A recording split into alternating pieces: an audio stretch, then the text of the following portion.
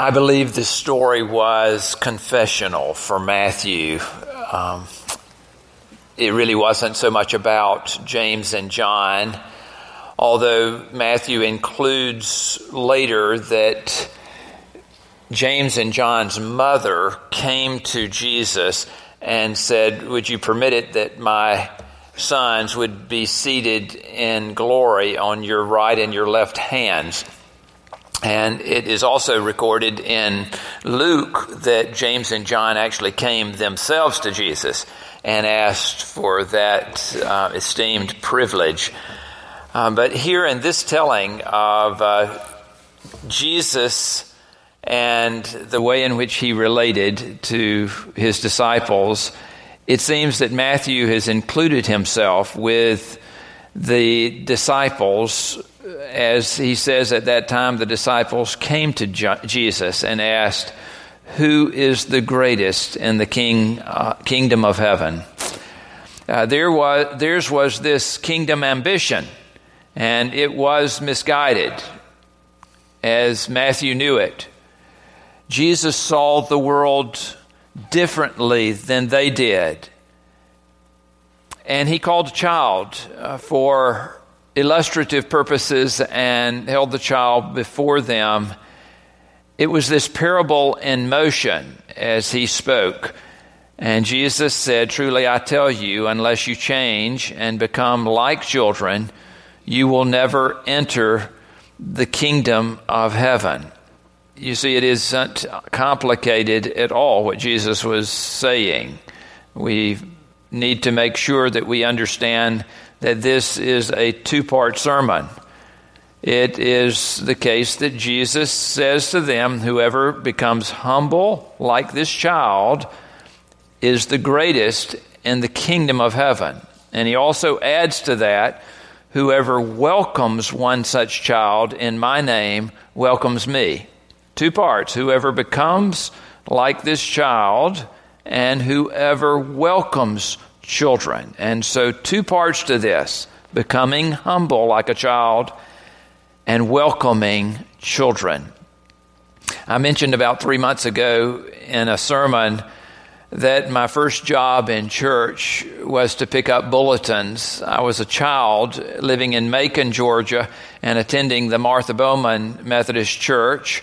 And at that location, I remember that there was an elderly gentleman in the congregation. He may have been the head usher, I do not know, but anyway, a precious individual who would get me and one other fellow to pick up the bulletins before we left the church after the worship service. And as a reward for that, he would give us a pack of Wrigley Spearmint gum. And it was always something that I looked forward to. I don't claim that that's the reason that I entered into ministry in this way. But I think that it may have had something to do with the fact that I was affirmed by him. Now, it was interesting, and I dropped it here. Let me get this. But about a month ago, Eddie Olive came and put 2 packs of spearmint gum on my desk. And I knew exactly what she was saying. Remember the spearmint gum? She said to me, I would have found the 5-pack, but I don't think they make them anymore. But she got her point across to remind me of how significant it is for us to affirm children in their places in our lives. It makes a difference. In fact, it is critical to what we are doing as we share together in our focus right now. We live in a child-friendly culture. We don't have to invent this. It's already out there. Marketing to children is very effective. In fact, when McDonald's came up with the idea of a Happy Meal, that began to spill into all the other fast food restaurants. You cannot go somewhere where they do not offer some type of child's menu, right? And in fact, it's interesting because it's come full circle, because now I know a number of adults who will order a Happy Meal or something off of the child's menu. But children are the reason that this was set in motion. Happy Meals and playgrounds and Disneyland, Disney World, toys of every sort, and television programs by the hundreds that are designed for children to watch and to be entertained. That is not the only reason that they are constructed, though, in this way. They are, of course, intending to turn a profit, are they not?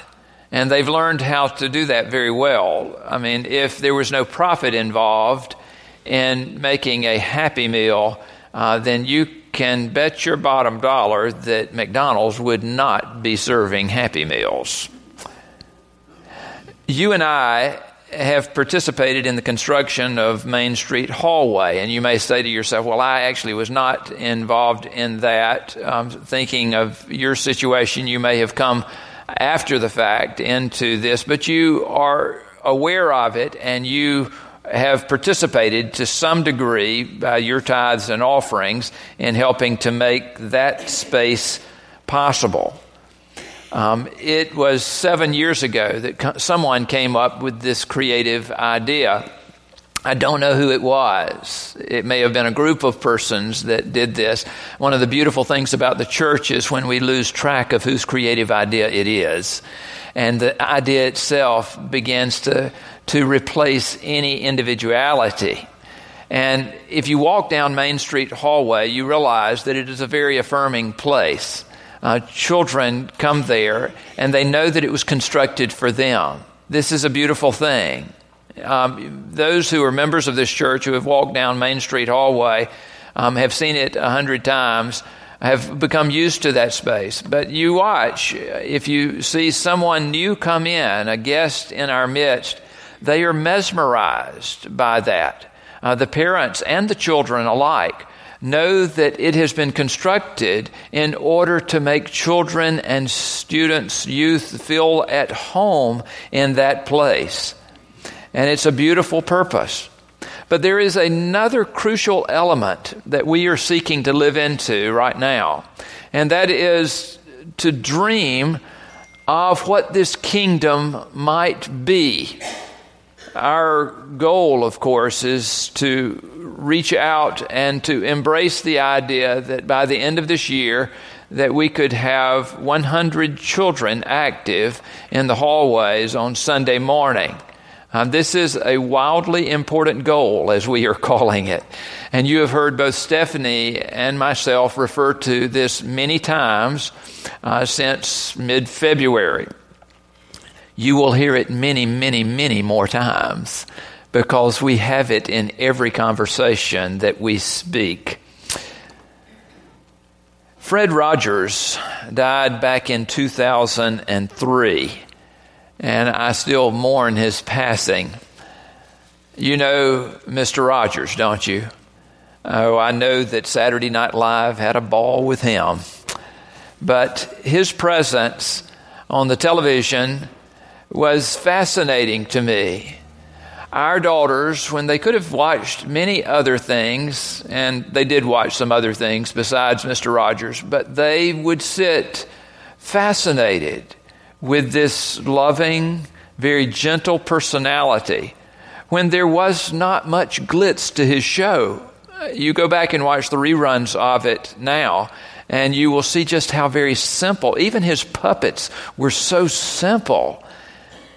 And yet he related so lovingly and so directly to the children that were on the show and the ones that were a part of his audience. There was this honesty and this humility that connected him with the children. And the children knew this. It was this loving presence that impressed them with the idea that he was paying attention.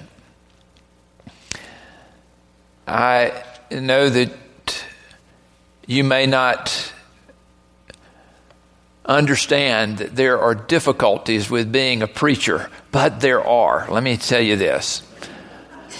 Bob is shaking his head right now, and I will tell you that there are many, many blessings to being a preacher, but there are some things that are so hard to figure out.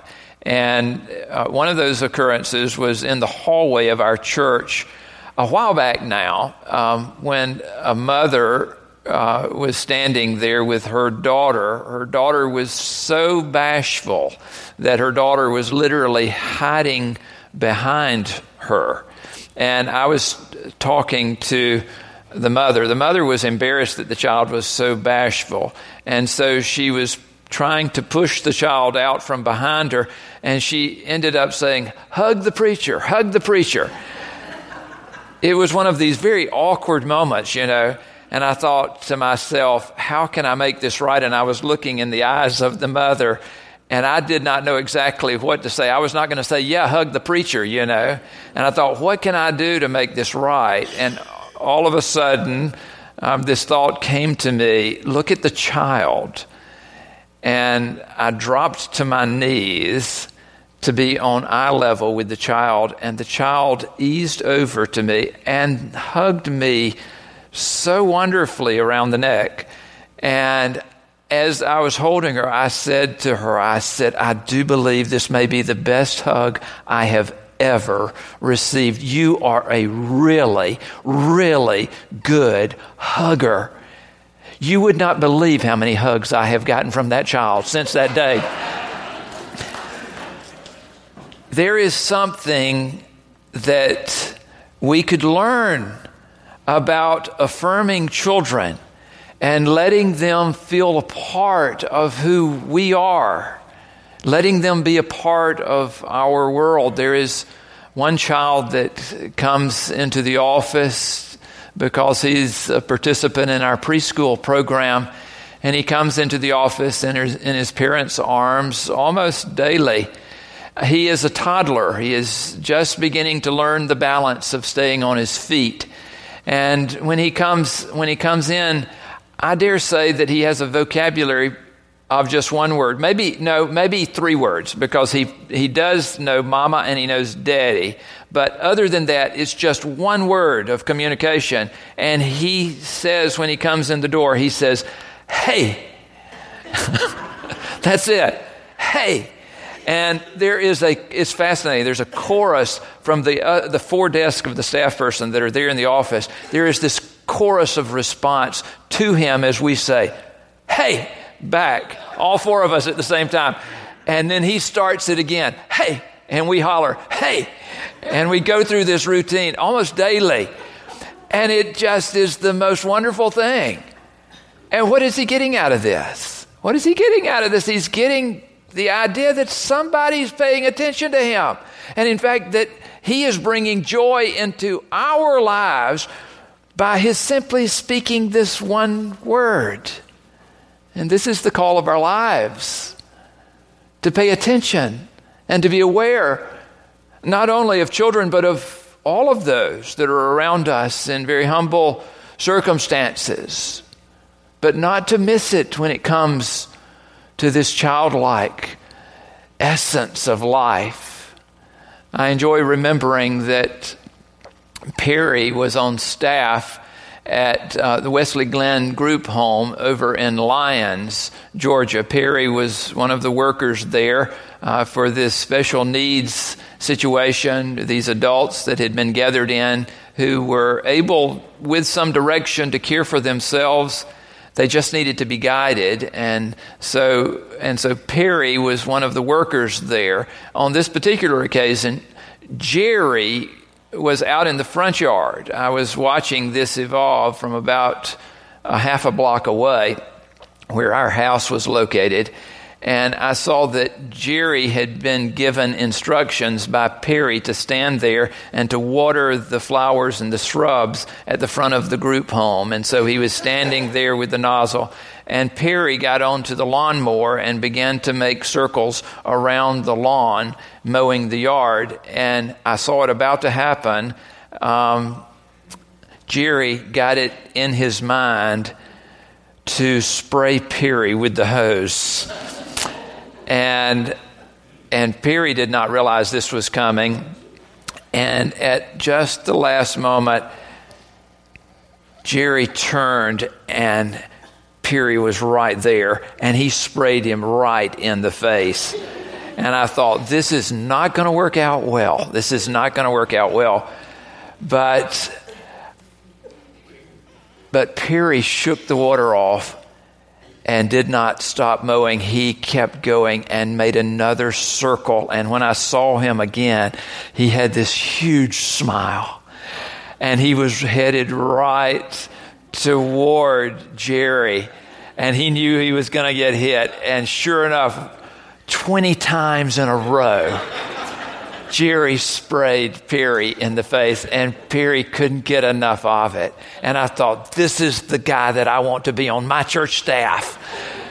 He got it. He understood how important it was to affirm all persons around you, but especially those who are in places of humility. We are here to welcome children. We are here to concentrate, to really give attention to what it means to gather children into our arms and into the arms of Christ. It's a hard thing to do without really paying it really careful attention.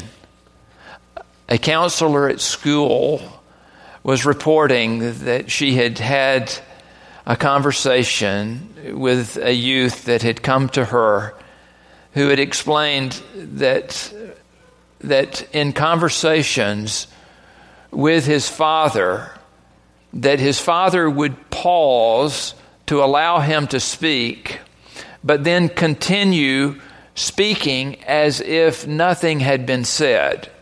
And in fact, the youth mentioned to the counselor, I am nothing but a comma in the conversation, which is such a perceptive thing on the youth's part to see what's going on. God bless the parent to find out. How often do we really pay attention to the students that God has put into our lives? Jared has done just a tremendous job of getting us organized. And we're still looking for volunteers to fill the schedule.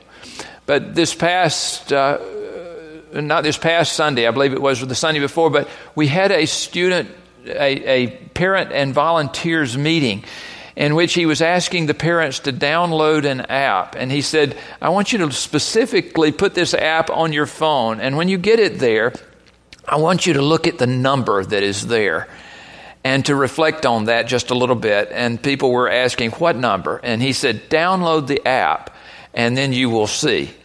Now, the children of those that were a part of this assembly had already been entered into the program on Jared's side.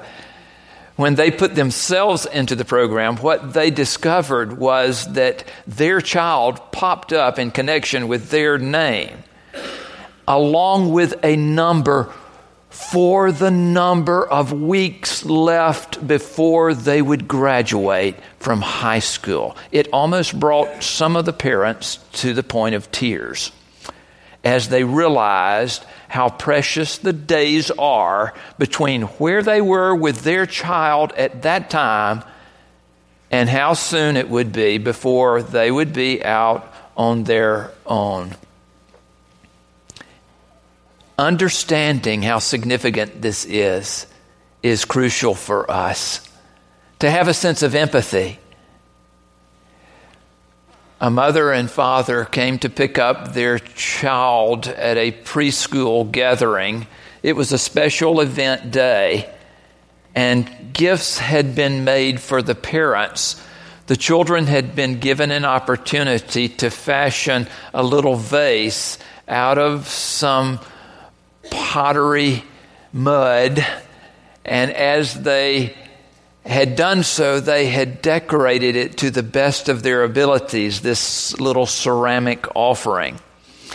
The parents were excited to be there, but particularly this one child was excited to see his parents come.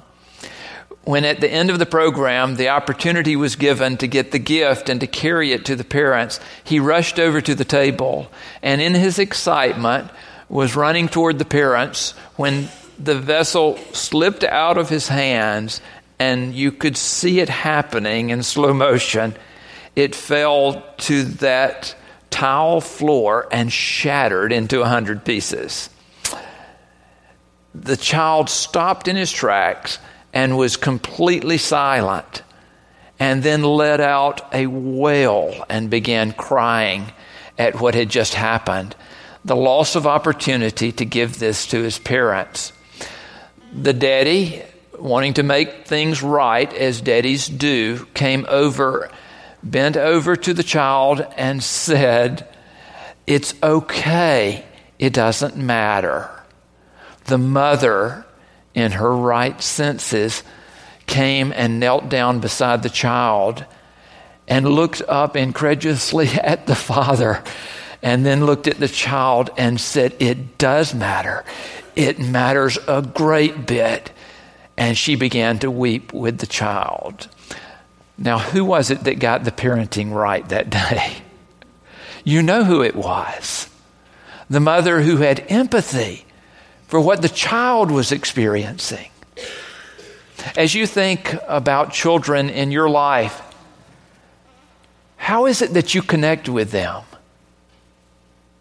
How is it that you're deciding to connect with children in regard to this wildly important goal? I actually have 3 questions for you here at the close of this sermon. The first question has to do with Jesus, and it's not meant to be rhetorical. I really do want you to answer me when I ask this question. What was Jesus's 2-part sermon? Part 1. I told you this at the first of my sermon. Come on, help me here. Jesus' 2-part sermon. This is uncomplicated. The first part is be like a child, okay? The second part is welcome children. We're getting there. Okay, good. All right. That was question number 1. You did well, okay? Question number 2 is meant to be a little bit more rhetorical because I just want you to think about this, and question 3 as well. What would it be like if there were 100 children in our Main Street hallway on Sunday morning? Think about the bedlam that would be there, right? Think about the children running, racing from one place to another. Think about the volunteers that are trying to check them in. Think about Jared and how crazy he would be going. If I could snap my fingers and make that happen next Sunday, I would want to see it. I would want to see that happen. But in my mind, I already see it. Can you see it with me? In my mind, I can picture that, and I want to witness it happening. Question number 3, and perhaps this is the most important of all. What would it be like if Jesus walked Main Street and saw all of that going on? Can you imagine what it would be like? Can you imagine the smile on his face to see these children connecting with the story we have grown to love to tell? May God bless us as we seek to love children in his name.